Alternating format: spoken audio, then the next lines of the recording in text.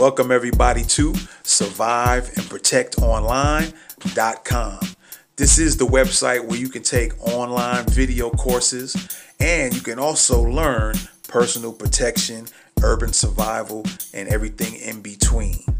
Starting in January 2021, Survive and Protect will begin its Survive and Protect Academy. To become a student of the Survive and Protect Academy, all you need to do is go to surviveandprotectonline.com, click on the Attend S&P Academy button, and scroll down the page till you see a set of instructions that will show you how to become a student of the Survive and Protect Academy. In the Survive and Protect Academy, you will get exclusive content that will not be on any of Survive and Protect's social media platforms. So be sure to join us today by going to surviveandprotectonline.com and come down to the bottom of the page, enter your email address, and click the subscribe button. So before we go, always remember to be aware, wash the hands, and have a plan. We'll see you soon. Peachtree Corners, Norcross, Atlanta. You're rocking with the best, baby. Thoughts of the week. Let's get it.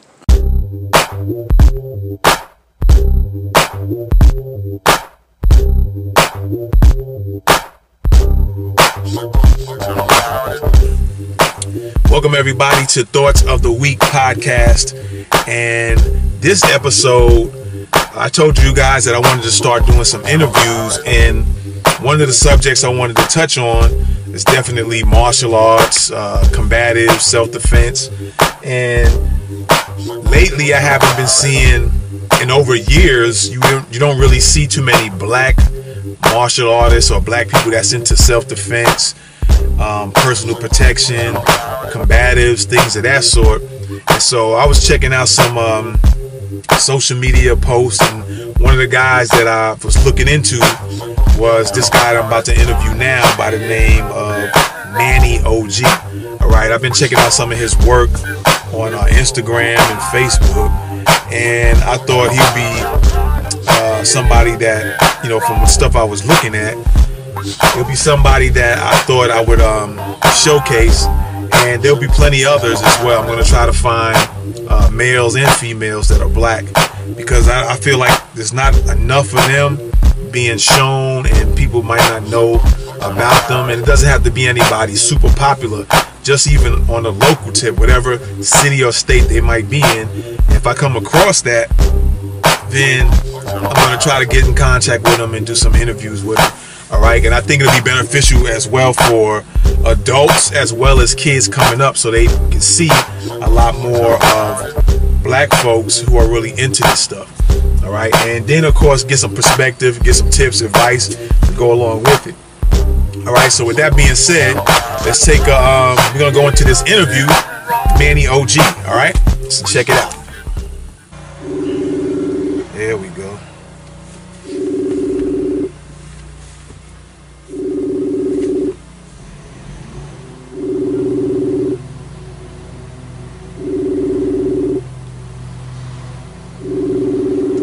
See my man answer in.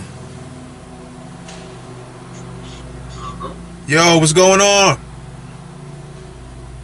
Yeah, what's up? Manny, what's up, man? Okay. First of all, I want to thank you for even taking this call, number one. I appreciate that, man. How's the weather out there on your end? It's a bit chilly and warm at the same time. The British weather is really funny. Okay. Trust it. I got you. All right, man. So for one, what got you started into the martial arts? I think when I was little, Wesley Snipes. You said Wesley Snipes? Yep. What in particular? Movies or what? His movies. I just like the way he fought. His movies, mostly one of my favorites was Passenger 57. Yeah. And the other one's Money Train. Those two films really inspired me into martial arts. Okay. and all. But I didn't go into it officially. I was just like, playing around with friends back then when I was a kid and all that. Right. And one other person, I don't know if you know him. I think he's retired now. Lauren Avedon. Okay. I never heard of Lauren Avedon. Yeah, I think the second No Retreat, No Surrender film. Okay. The kid there. Yeah, that's another person that inspired me into martial arts, and and I started off with kickboxing Okay. years ago. I did that for about 4 or 5 years, and then I moved on to taekwondo. Okay. Taekwondo for about 6 years. Okay. But I never moved up the belt though, because I just love sparring and fighting. I didn't care about belts until later on. Like, oh yeah, I should have actually do some grading, you know. Right. Okay. Yeah. So and then this was like in the early 2000s. I'm quite young. I'm 32 now, so yeah, in the early 2000s, this was.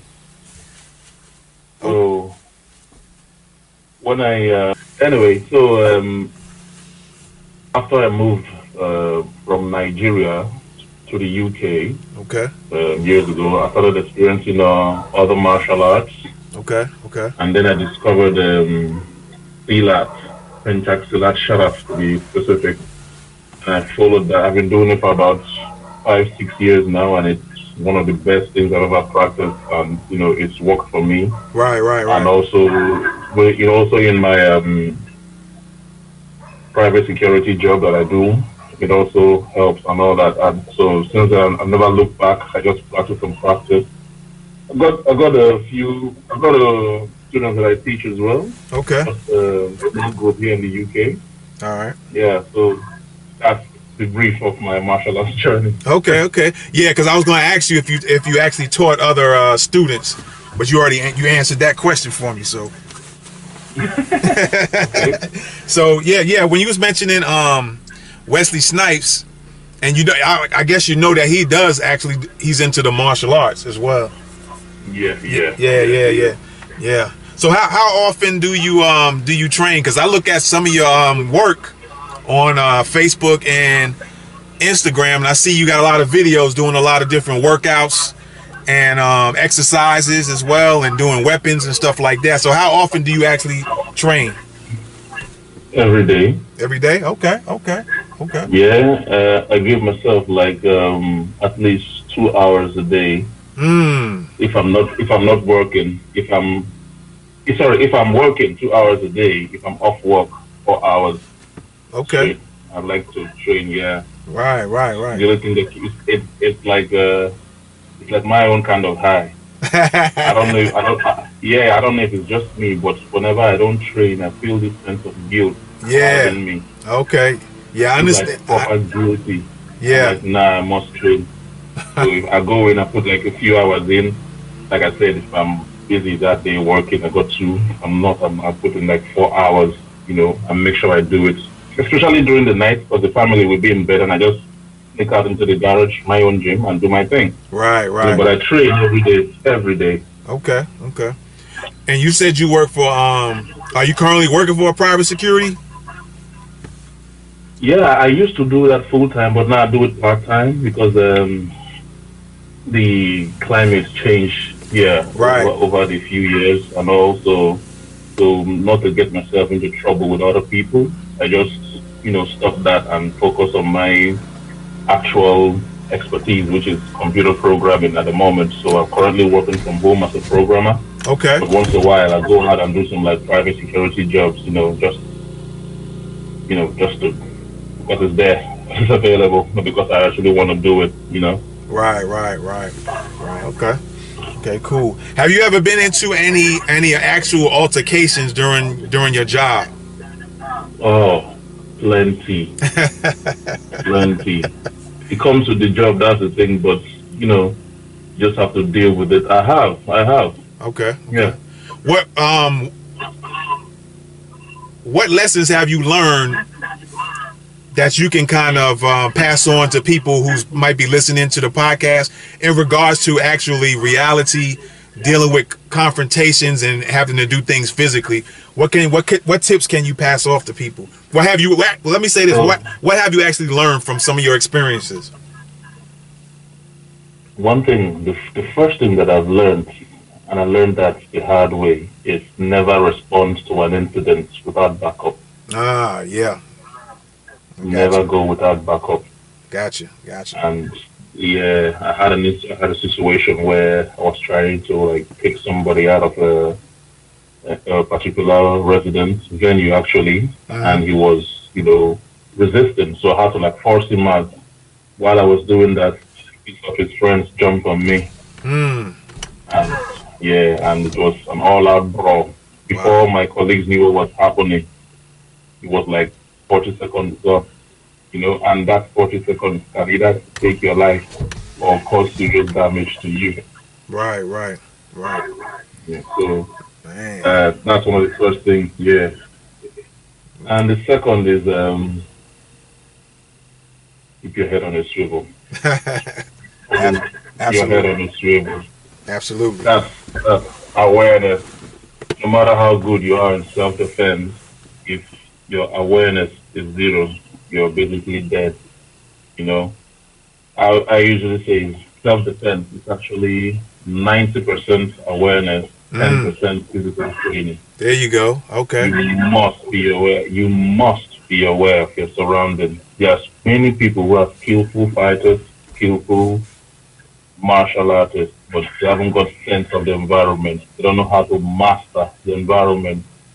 Now, sometimes it's not just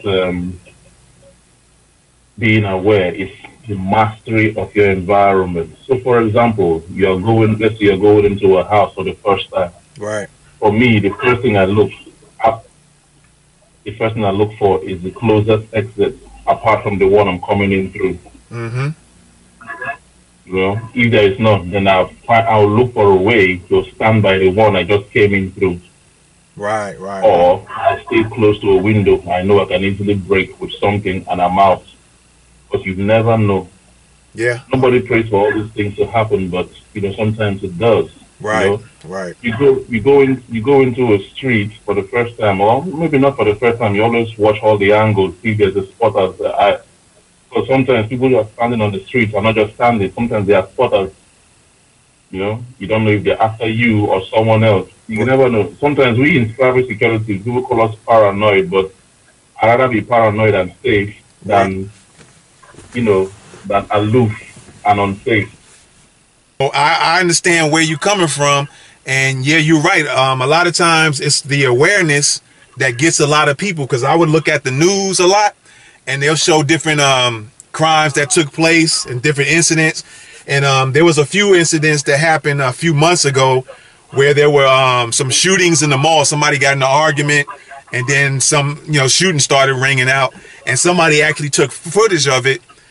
And I was just watching I was watching the video. Then I would explain to my girlfriend and some friends, like showing them different things about how aware these people were, and how unaware they actually were when the incident started happening.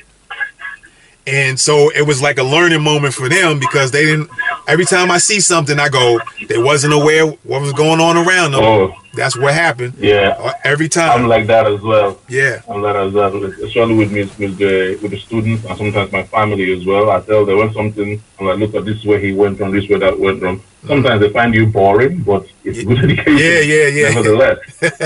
Another way that this awareness has helped me, I can vividly remember this one.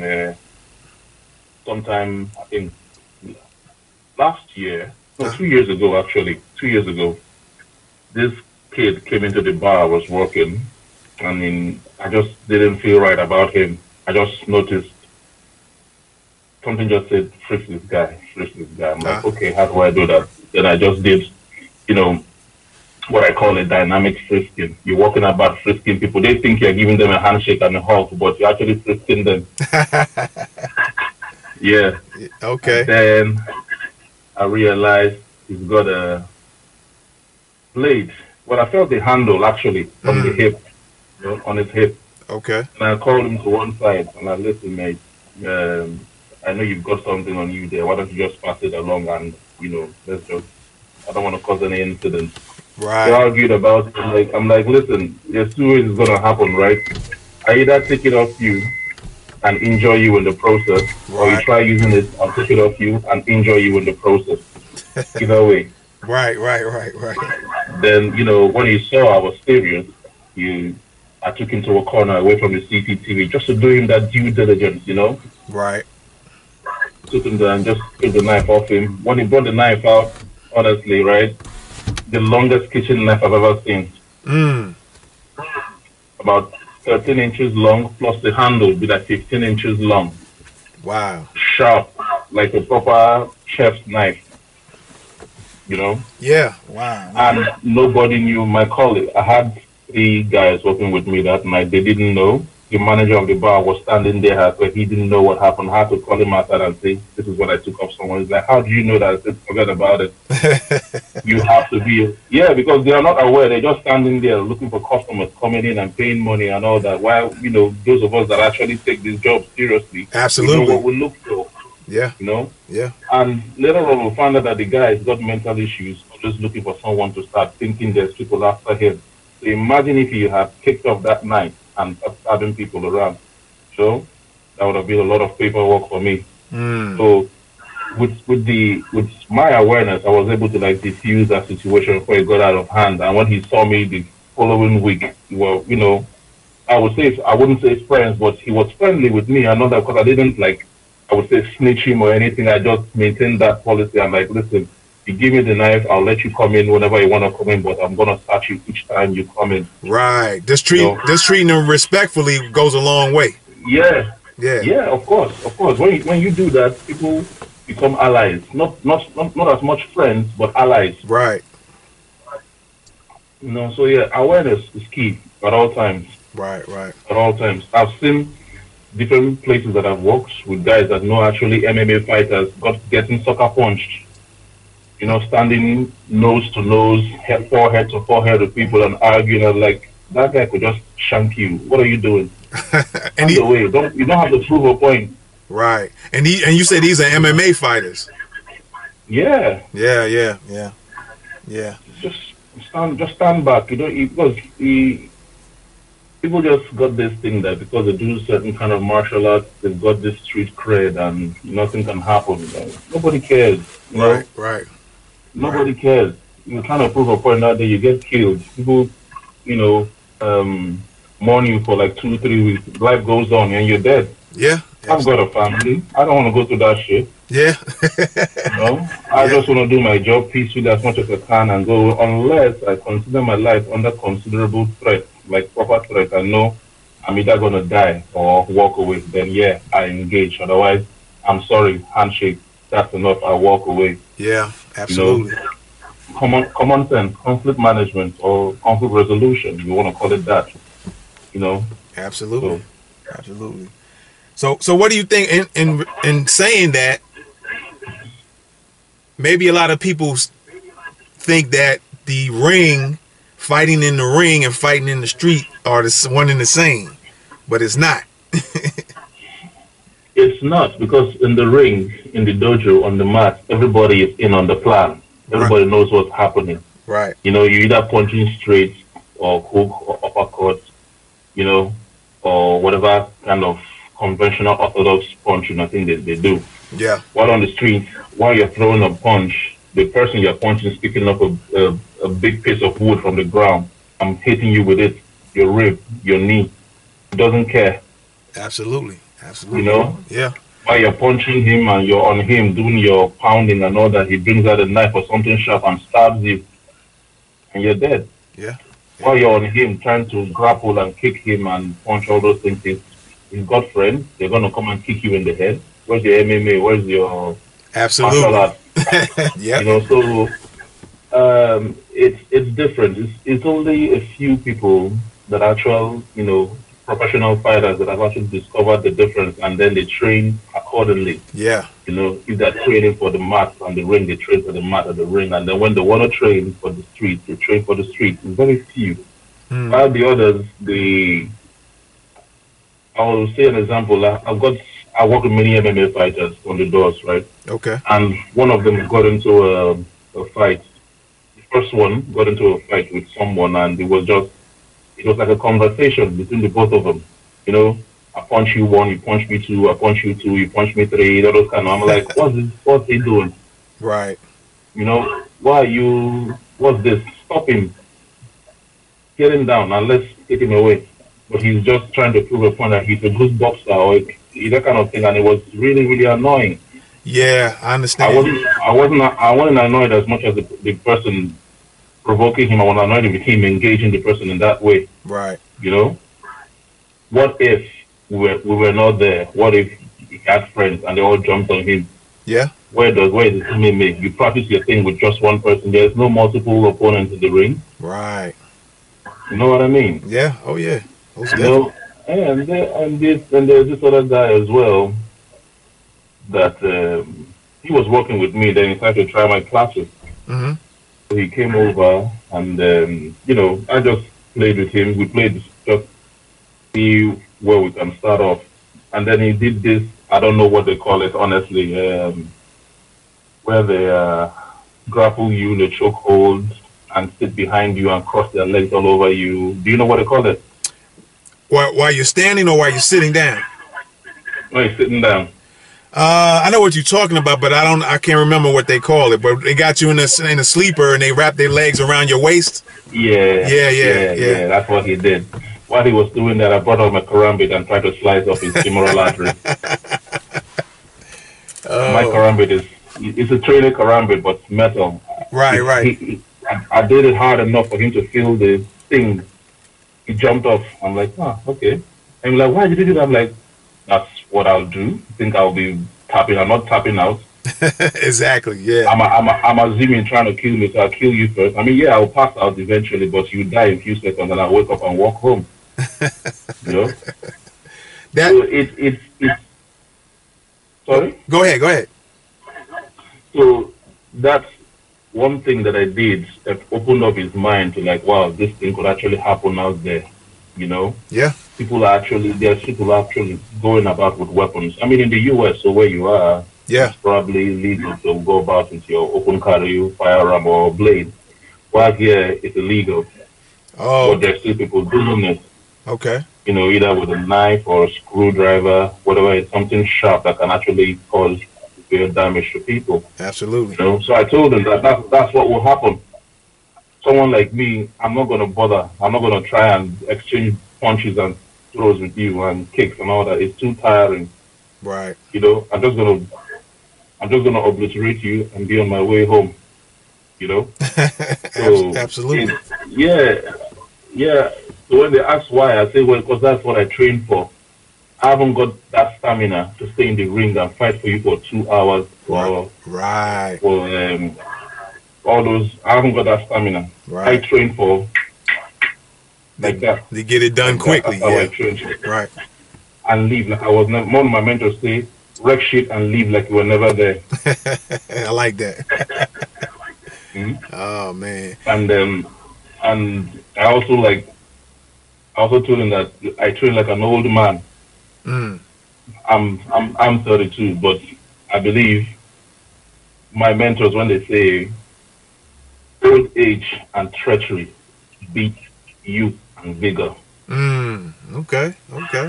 Old age and treachery beats youth and vigor. Youth and vigor, yeah.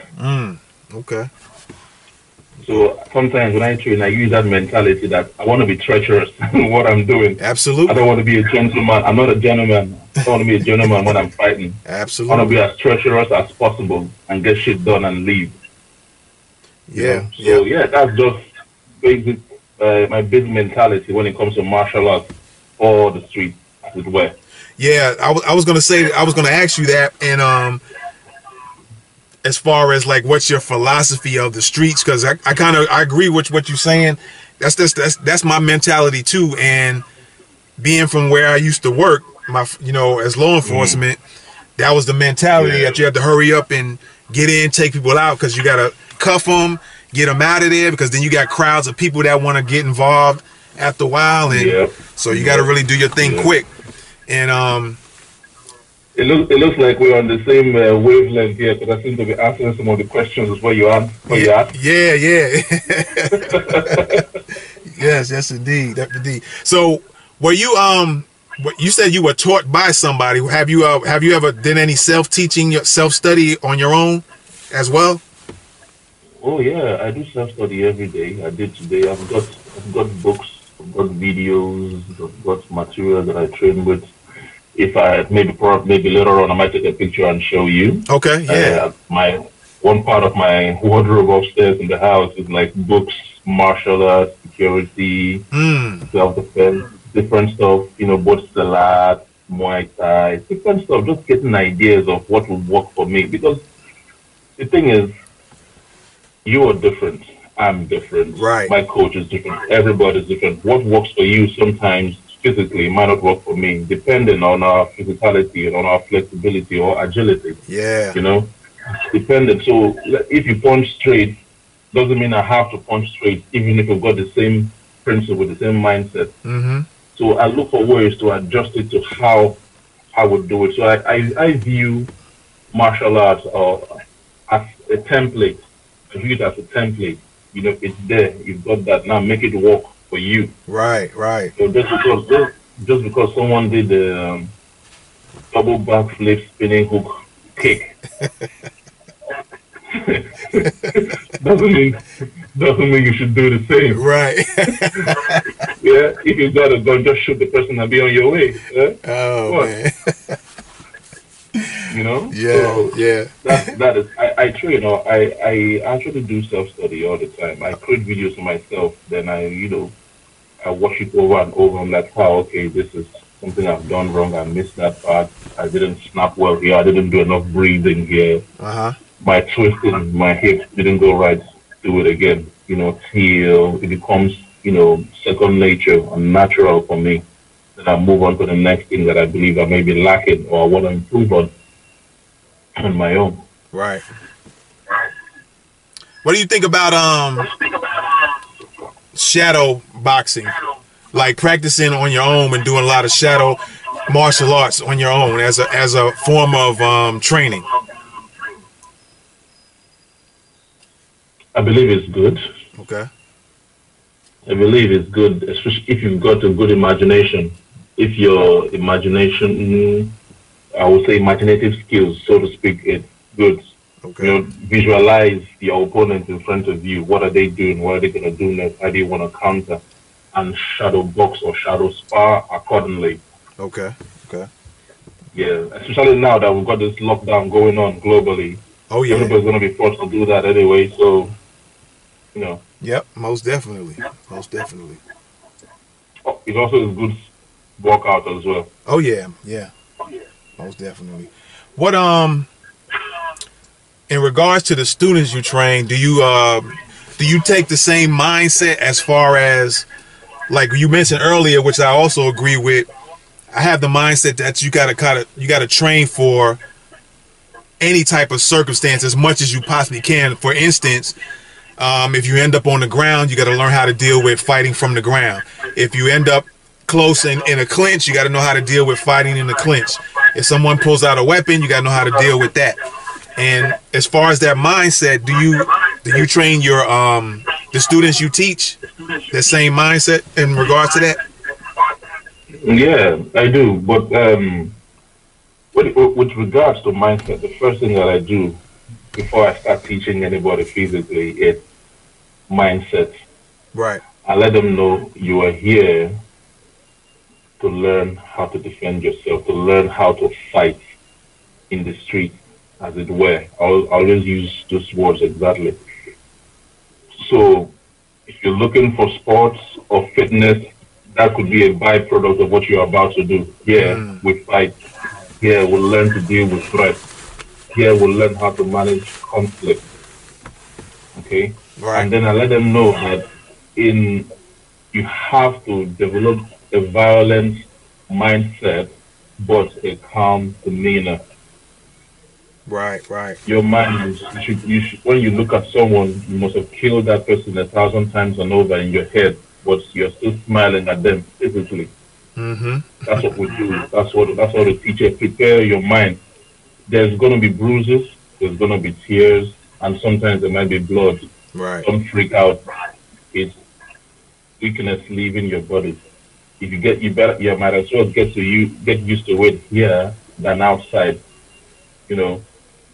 And sometimes training is gonna be really disgusting. By disgusting, I mean sometimes what I do, raw egg, right? Put it in our mouth and train for like half an hour without spitting out.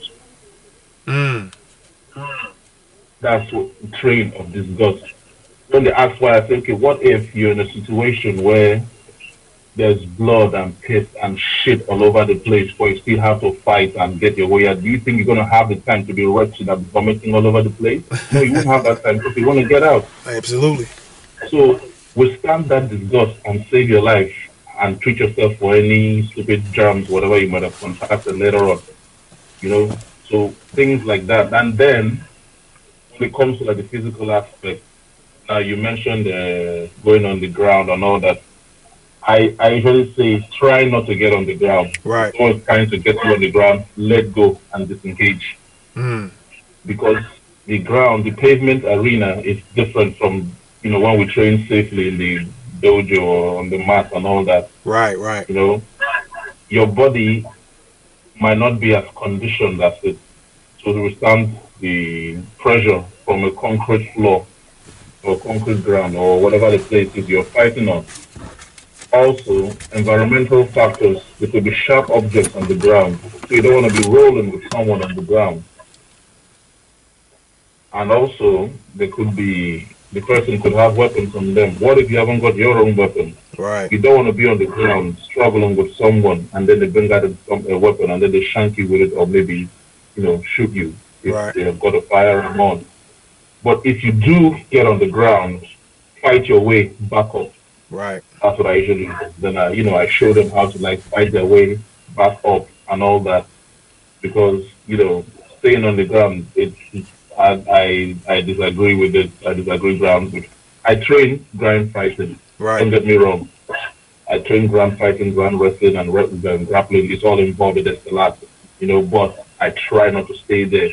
Right. I do it to get back up, not to stay there and choke somebody out or do anything like that. Right.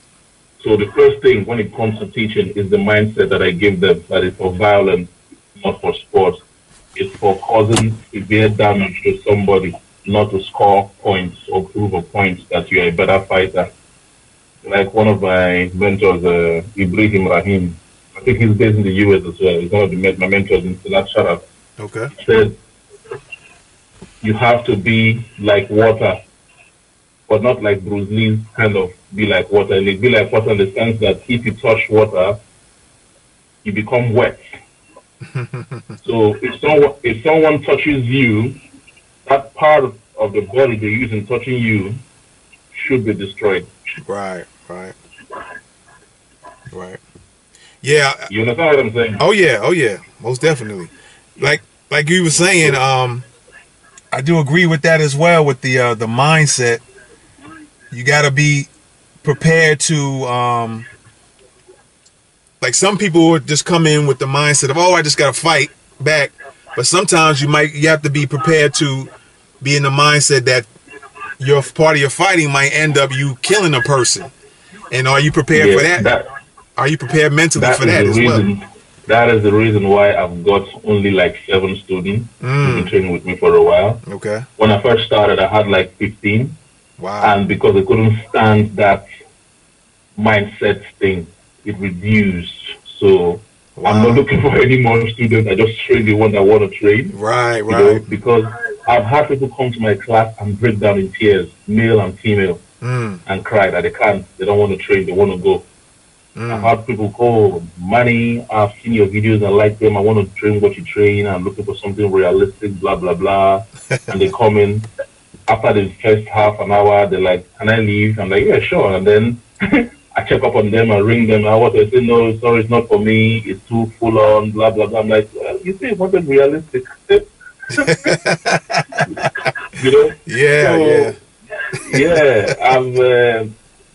At first it bothered me a bit. I've had so many people tell me, please, Manny, tone it down a bit, and then you have more people come train with you. It was a dilemma. I'm not gonna lie. This is one of the things that people who teach real stuff face, that I believe they face. People who teach real things, not sports, not commercialized dojos, like proper martial art as it should be for warfare.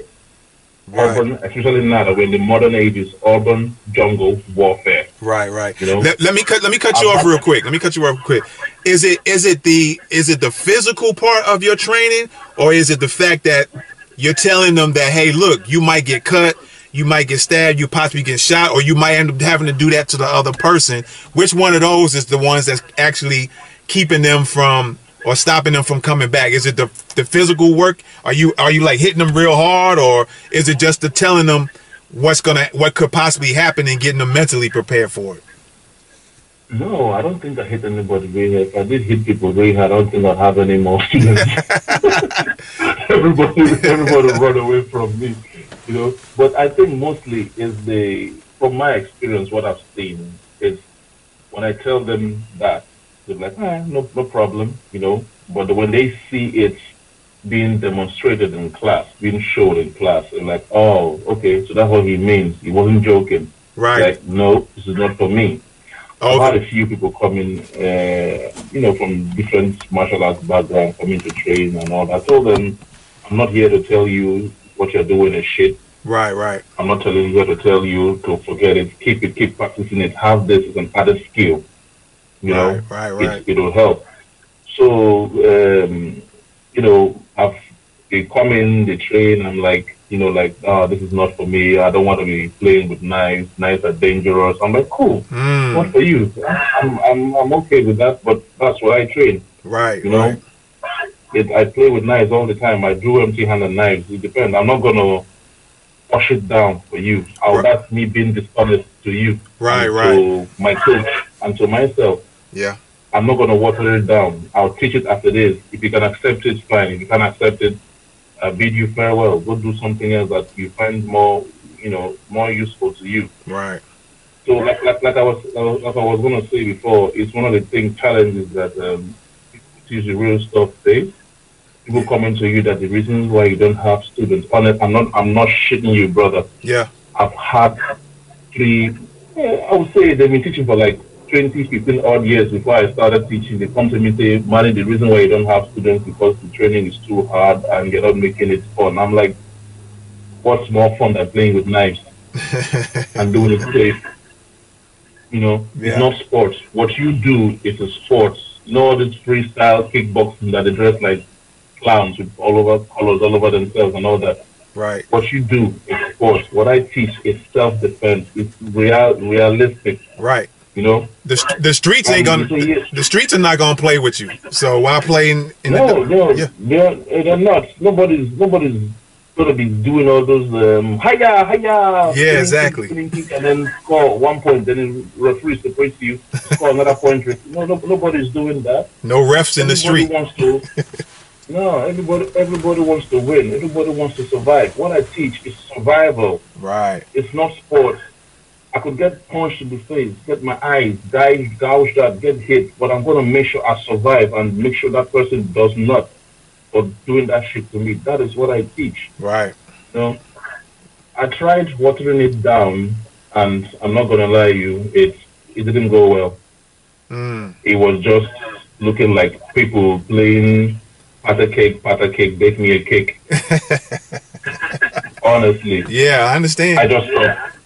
I just thought, I'm like, nope, I'm going to teach it as I was taught to me.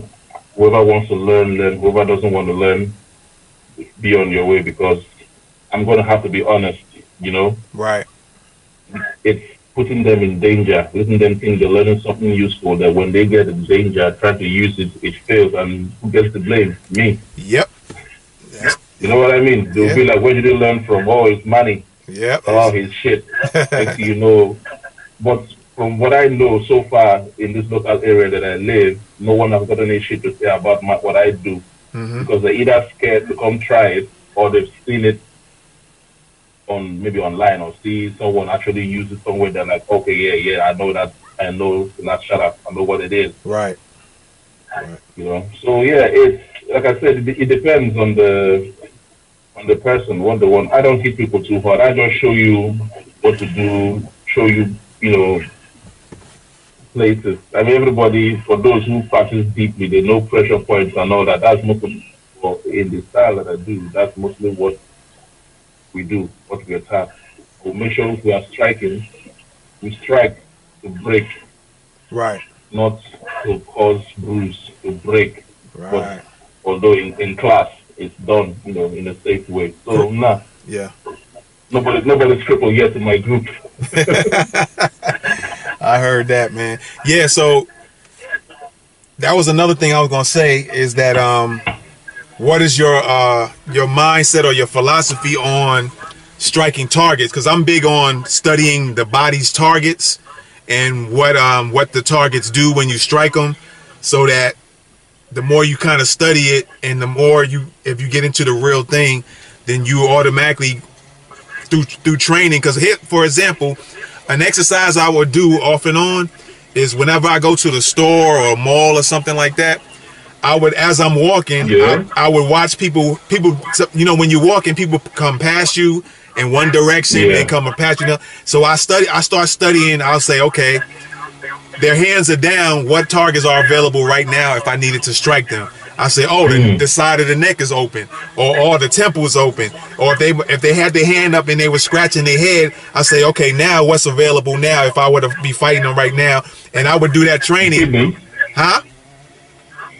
I mean, your hands are up, the kidneys are open. Right. And I would just study a person. Like I might be at the register and somebody might be putting groceries onto the register. And I would say, okay, now what is open right now if I were to strike this person? Oh, the ankle is open or the side of the knee is open. And I would train myself to do that till it gets to the point where if I actually get into the real thing, my mind is so much trained so many times to look for open targets that it becomes natural.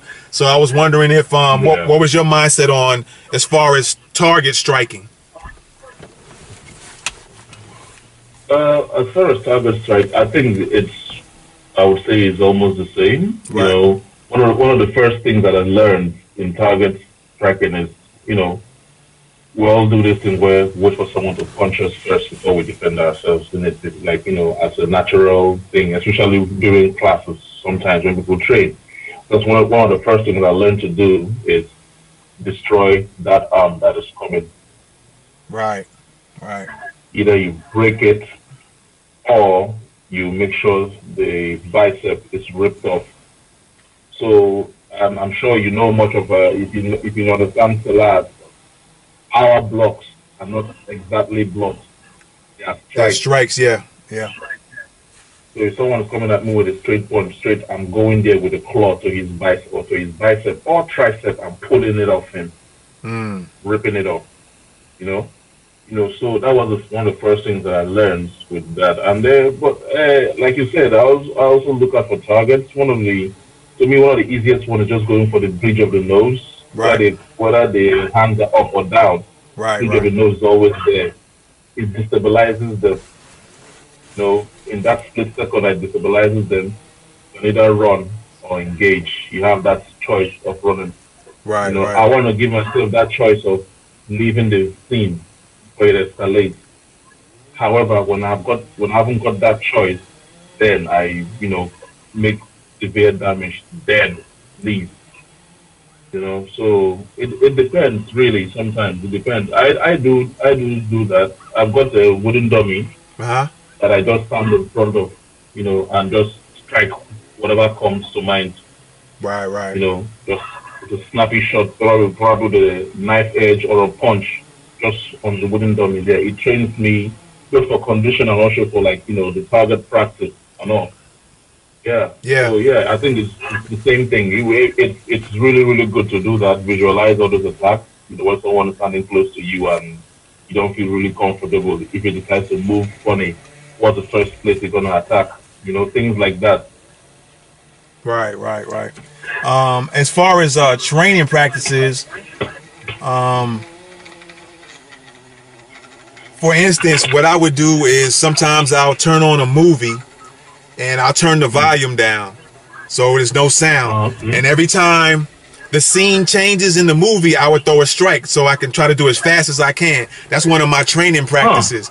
Yeah, but yeah, it'll teach you to be more fast. Every time a scene changes, throw a strike, and that'll be that'll train you for speed with your hand speed or kicks or whatever, elbow strikes. And do you have any practices or any training tips like that that you might? No, I do not. This is the first I'm hearing of it. Okay. I might start doing that now. Thank you. Yeah, no problem, man. No problem. Yeah, I mean, I think that's a good idea. I haven't thought about that, to be honest. Yeah. I just train, like a regular training for speed and target practice. Yeah. Especially on my wooden dummy if I haven't got a partner. But I haven't thought about that's a good idea. Yeah, like sometimes I'll be in the gym and on the treadmill they have the little TV on the treadmill. And as I'm walking or running on the treadmill, once the scene changes, I'll throw out a strike, and that trains my to train myself to get faster. Or you can do it at home and just stand there and watch the TV, and every time it changes, the scene changes, just throw a strike. Sometimes you can throw a combination of strikes every time a scene changes, just to Yeah, I think my family will just think I'm going crazy now. I'm going martial arts crazy. Everybody starts staying away from me. Yeah. Oh man. All right, so a couple of more and then we get out of here, man. One thing that because we was talking about this earlier about fighting on the ground. One thing that bothered me, because one of the things I like to do is I'll actually go on on YouTube. I don't know if I can find too much on Facebook, but I go on YouTube a lot and I'll look up a lot of real fights that go on, and just to study so I can learn some things from watching these other fights. And one thing I noticed a lot, whether it's adults or it's kids, is whenever they get on the ground, they immediately start balling up, and they just sit there and let these guys stomp them out and kick them. And I was always trying to think of what can be done in regards to that, because when these kids, it can be like I said, it's kids or adults, and the moment they get on the ground and there's 5 or 6 people kicking on them, the only defense is just to ball themselves up, but yet they're getting stomped in the head, and some of them are ending up getting knocked out, and guys are still kicking them as they already passed out. So I was trying to figure out a way to deal with situations like that. And I think just by studying, like you say, you read books, and I do the same thing and look at videos and stuff like that. And the best thing to do that I've come up with so far is to move as opposed to just sitting there, and to keep your hands more freer, so you can strike people's legs or having to block kicks as opposed to just covering yourself up and just kind of rolling back and forth. Have you ever come across that and watched videos like that, and maybe had any ideas of how would you handle that? Many videos. But I'm sure if you go through my Instagram page, you see many of the solo training I do is very low. Okay. I'm always on the low line, proper low on the floor, squatting and training like that. Because I assume everybody, the thing is, because of the MMA craze, everybody wants to take you down. Right. Because of USC, everybody wants to take you to the ground and start pounding you, So, majority of my own personal training is low. Train on the low line. I mean, if you look in Salat, it's what they call the Harimau. Harimau means tiger. Tiger style of fighting. So I adopt that style for my own self and make sure whatever I'm doing stuff, I'm low, really low. So my targets are like from your bowels, all the way down to your ankle. Okay. Because I've assumed you've taken me down and I'm trying to get up, and those are the places I'm going to strike to be safe. From you and probably the group. However, if what I usually do, if I'm on the floor, it happened to me. Like the thing I told you earlier about 6 people jumping on me, it happened to me. I was trying to take their friend out. One pulled me, trying to give me a headlock and pulled me to the ground. I felt the pressure, and I just tossed my chin down. And so instead of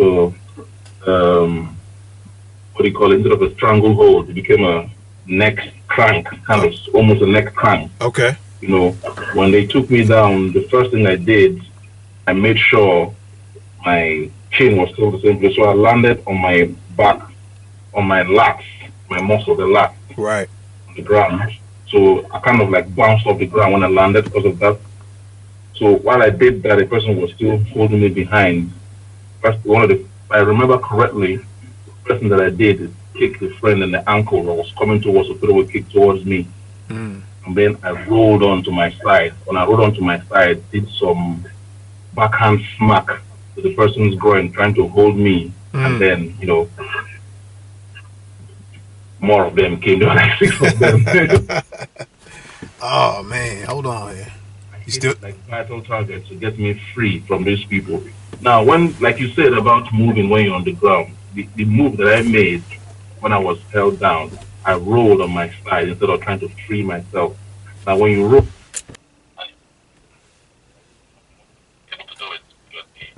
you're resisting. But while you're resisting, try shoving them sideways. They'll go flying. Or try pulling them to you instead of pushing when they are resisting.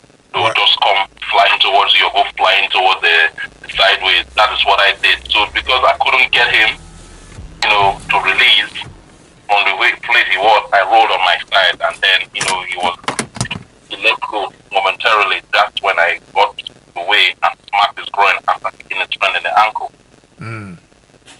So I always teach that, but for those who are not as, you know, I would say experienced in things like this, like let's say martial arts and particular style of fighting, in as much as you're trying to cover, make sure you defend. That there's a difference between covering and defense. Covering is like what you said, balling up and covering yourself and they kick you all over the place. Defending is intercepting the coming kick and then moving on from there. You know, so be on your side, hands up to counter that first kick coming. If you counter that first kick coming, that force that the person is using to kick you destabilizes them because it's been stopped. So the energy goes back to them, it jerks them. They've lost balance. From there, you can roll over them, and they go dropping, and then you get up. And now his friends wouldn't want to kick if you are mixed up with him, some because they might kick their friends. You know what I mean? Right. It depends on the scenario sometimes.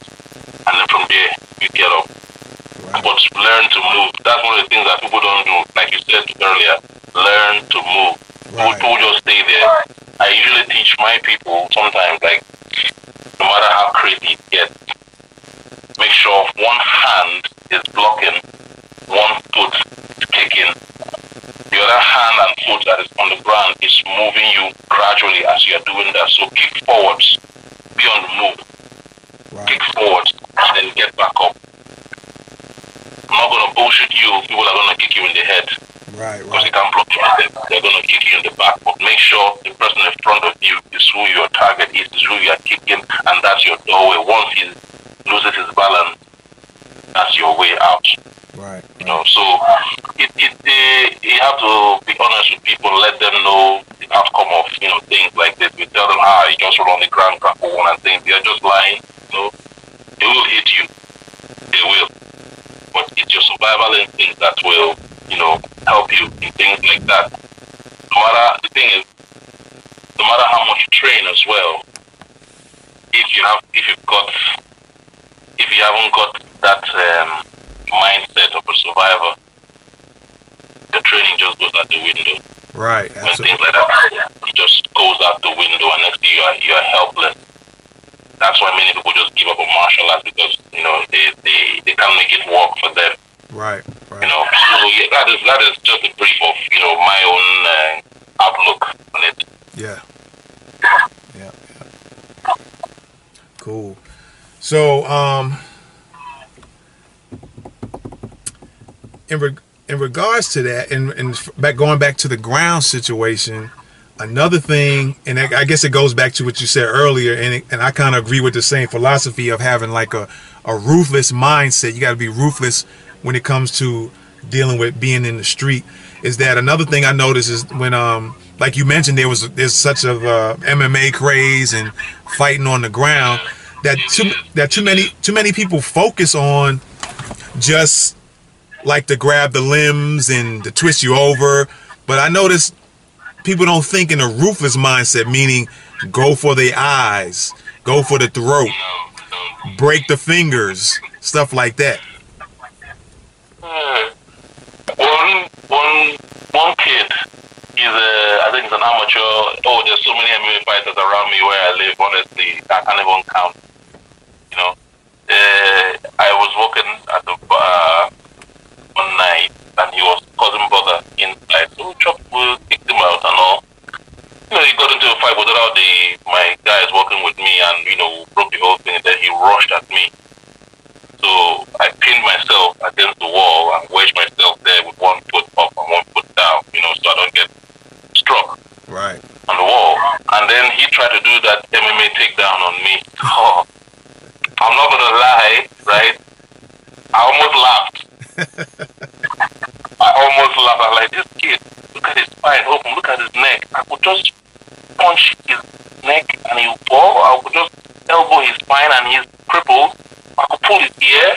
I could bite his ear. I could pull his hair. Yep. I was just looking at all those things without doing anything yet. Because I was calling his friend, come get him off me. Come get him off me. Because, sometimes we martial artists, we that know this stuff and we that actually teach it, when we get involved in certain things, especially on the job, and the police come and ask questions and all those things, and then they realize you're a martial artist, sometimes the vibe you get from them is you should have known better. You know what I mean? Yeah. So I tried not to engage him, even if he was struggling to take me down and all that. I just felt like, we'll say 15 seconds or so, when his friend that had trouble getting him off me, what I did, I put one hand under his jaw and pulled up, and the other hand in his love handle. So I pulled them together at the same time. He yelped and let go. So imagine putting your hand under somebody's jaw and pulling. Yeah. When they're trying to take you down. That's what I did. He just and let go. Man. I just walked away because I couldn't be bothered, exchanging words and threats and all that thing. So yeah, it's the MMA craze. I don't know. People just the truth is, I'm gonna be fair on the MMA guys as well. Is that if you take somebody down, they're vulnerable. Right. That is the truth. They are vulnerable. That is why everybody goes for that takedown. But they forget that while you're doing that, you yourself, you're open because now you've got tunnel vision. It's just one person you are seeing and punching on the ground or kicking or whatever it is. You don't know if he's got friends or partners just lurking about. Right. They'll just come kick you in the head and that's it. Yeah, that's it. That's it. Yeah. Yep. So that's the thing with these takedowns. I call them takedown people. Other people that you should argue with it most of the time is the BJJ people. They just assume they're on the floor all the time, scrubbing their butts off the ground. I'm like, what's wrong with you? I'm sorry if any BJJ person is hearing this. That's just how I see them sometimes. I just laugh. Oh man. I hear you. So lastly, or coming to the last thing is, you mentioned that you have different books. Is there one book that you can recommend?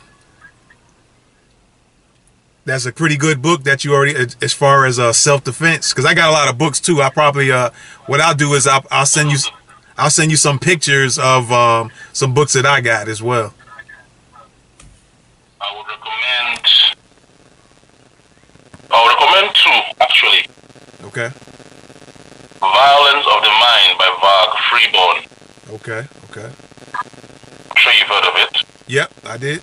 And Meditation in Violence by Rory Miller. I think Meditation in Face of Violence by Rory Miller. No, Rory Miller. Yeah. Yeah. Meditation in Violence, I think that's the name of that book. Meditations on Violence. Meditations on Violence, okay. Yeah, Rory Miller. And then Violence of the Mind by Varg Okay. Those are mind. Those are for the mindset. The physical part is easy. Trust me. It's the mindset. Right. Right. The physical part is easy. Anybody can do it. But have they got that mindset to execute? Yep. Can they go through with it if their life depended on it? Right. Are they pacifist? Are they? I mean, I'm a pacifist. I don't want to get in trouble. But if it comes to it, I keep my pacifist nature to want to at the back seat. I put on my survival instinct in the front. Like, listen, I'm gonna fucking kill you. You don't get out of my way now, and I'll mean it. Right. Right. Not just in talking, also in my voice and in my looks and all, and like the aggression. I'll just try. I might not be angry, but I'll just try and look angry and act angry and puff myself and make myself twice as big.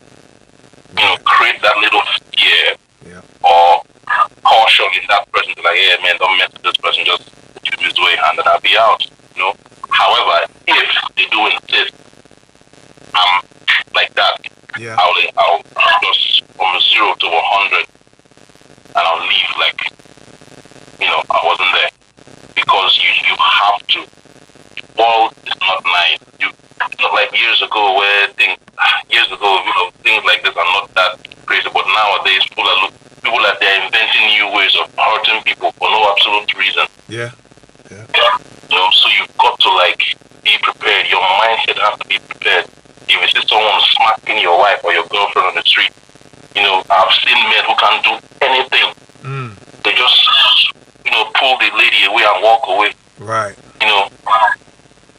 I'm like, no, if that was my woman, regardless of what happened, you put your hand on her, I'm going to end you.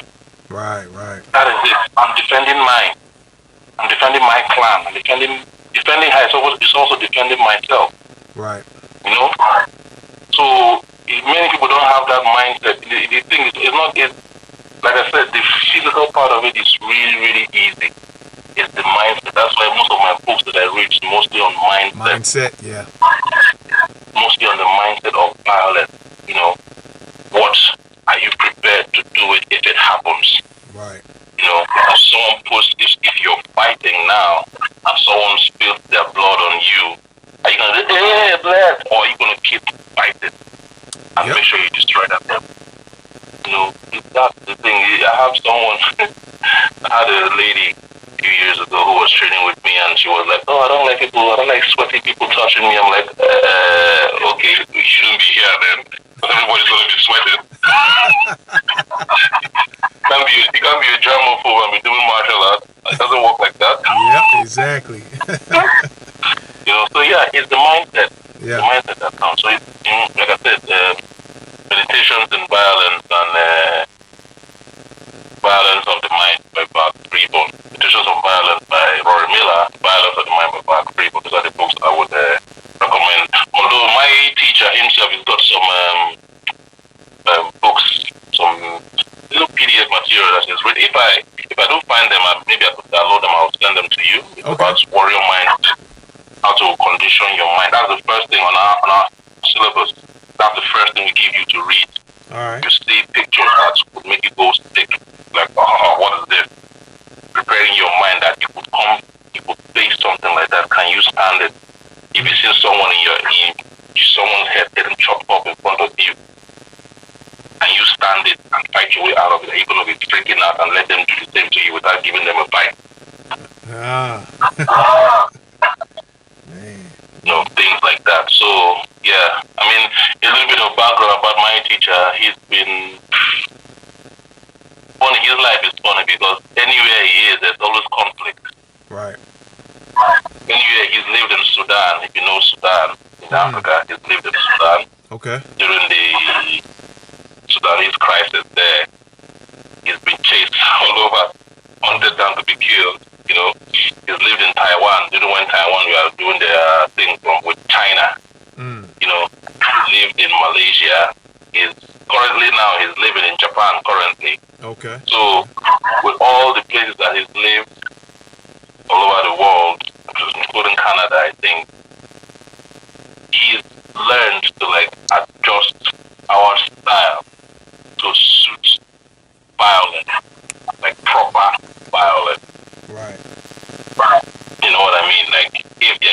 chaos now. Right. What are you gonna, let's say the pandemic kicks off now, and people are going to Mad Max mode. What are you gonna do? Are you prepared? Right. Have you got a survival pack where you can just go pick up that bag and you're out? Yeah. Those are the kind of things, that many people don't, think about. Martial arts, self-defense, is not just physical, it's the mental aspect of it. Right. It's the mental aspect of it mostly. Yeah. I'm sure there's people who can fight, who can throw a punch, but their survival mindset is on point. Right. Yep, absolutely, man. I agree with you, man. So, hey, again, like I said, I want to thank you for this interview, man. I appreciate it. Yeah, I'm glad I did it. Thank you for having me. All right.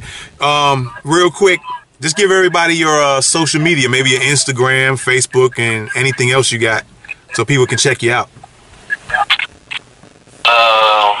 I've got my own page. It's called on Facebook. It's called OG Combat Academy. That on Facebook and on Instagram, OG Combat Academy. And on see what I do for the time there. Okay. Yeah. Okay. That's it. Okay. All right. Cool. My style is Salat Sharaf. Salat Sharaf. Yeah. Okay. Cool. SHARAF. Gotcha. Salat Sharaf. Okay. Yeah. So. Gotcha. You can also look it up as well. It's on Facebook as well. You just look it up. It's there. You see our whole style of fighting and our mentality, our principles, and how we do stuff. Cool. Yeah. All right, man. I appreciate it. Again, for the folks who end up listening to this episode, you can check out my website at surviveandprotectonline.com. That's surviveandprotectonline.com. On YouTube, Survive and Protect on YouTube, Facebook, and Instagram as well. And again, my man Manny OG, I appreciate you, man, for the interview. And maybe we can do it again. I appreciate, man. Thanks for having me. All right, bro. All right, take care, my man. All right, take care. You too, bud. All right, man. Take care. Bye.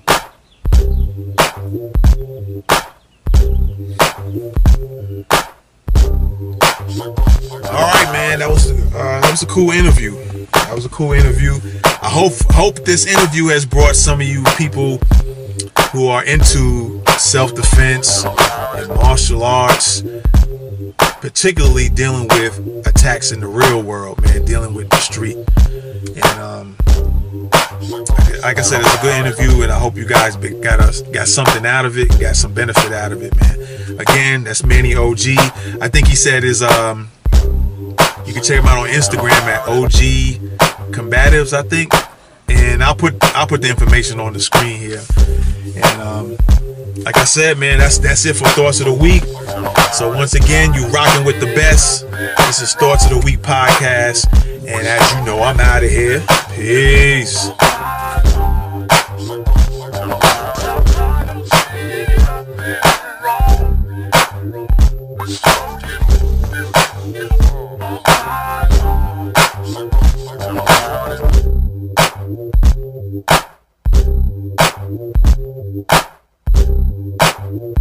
You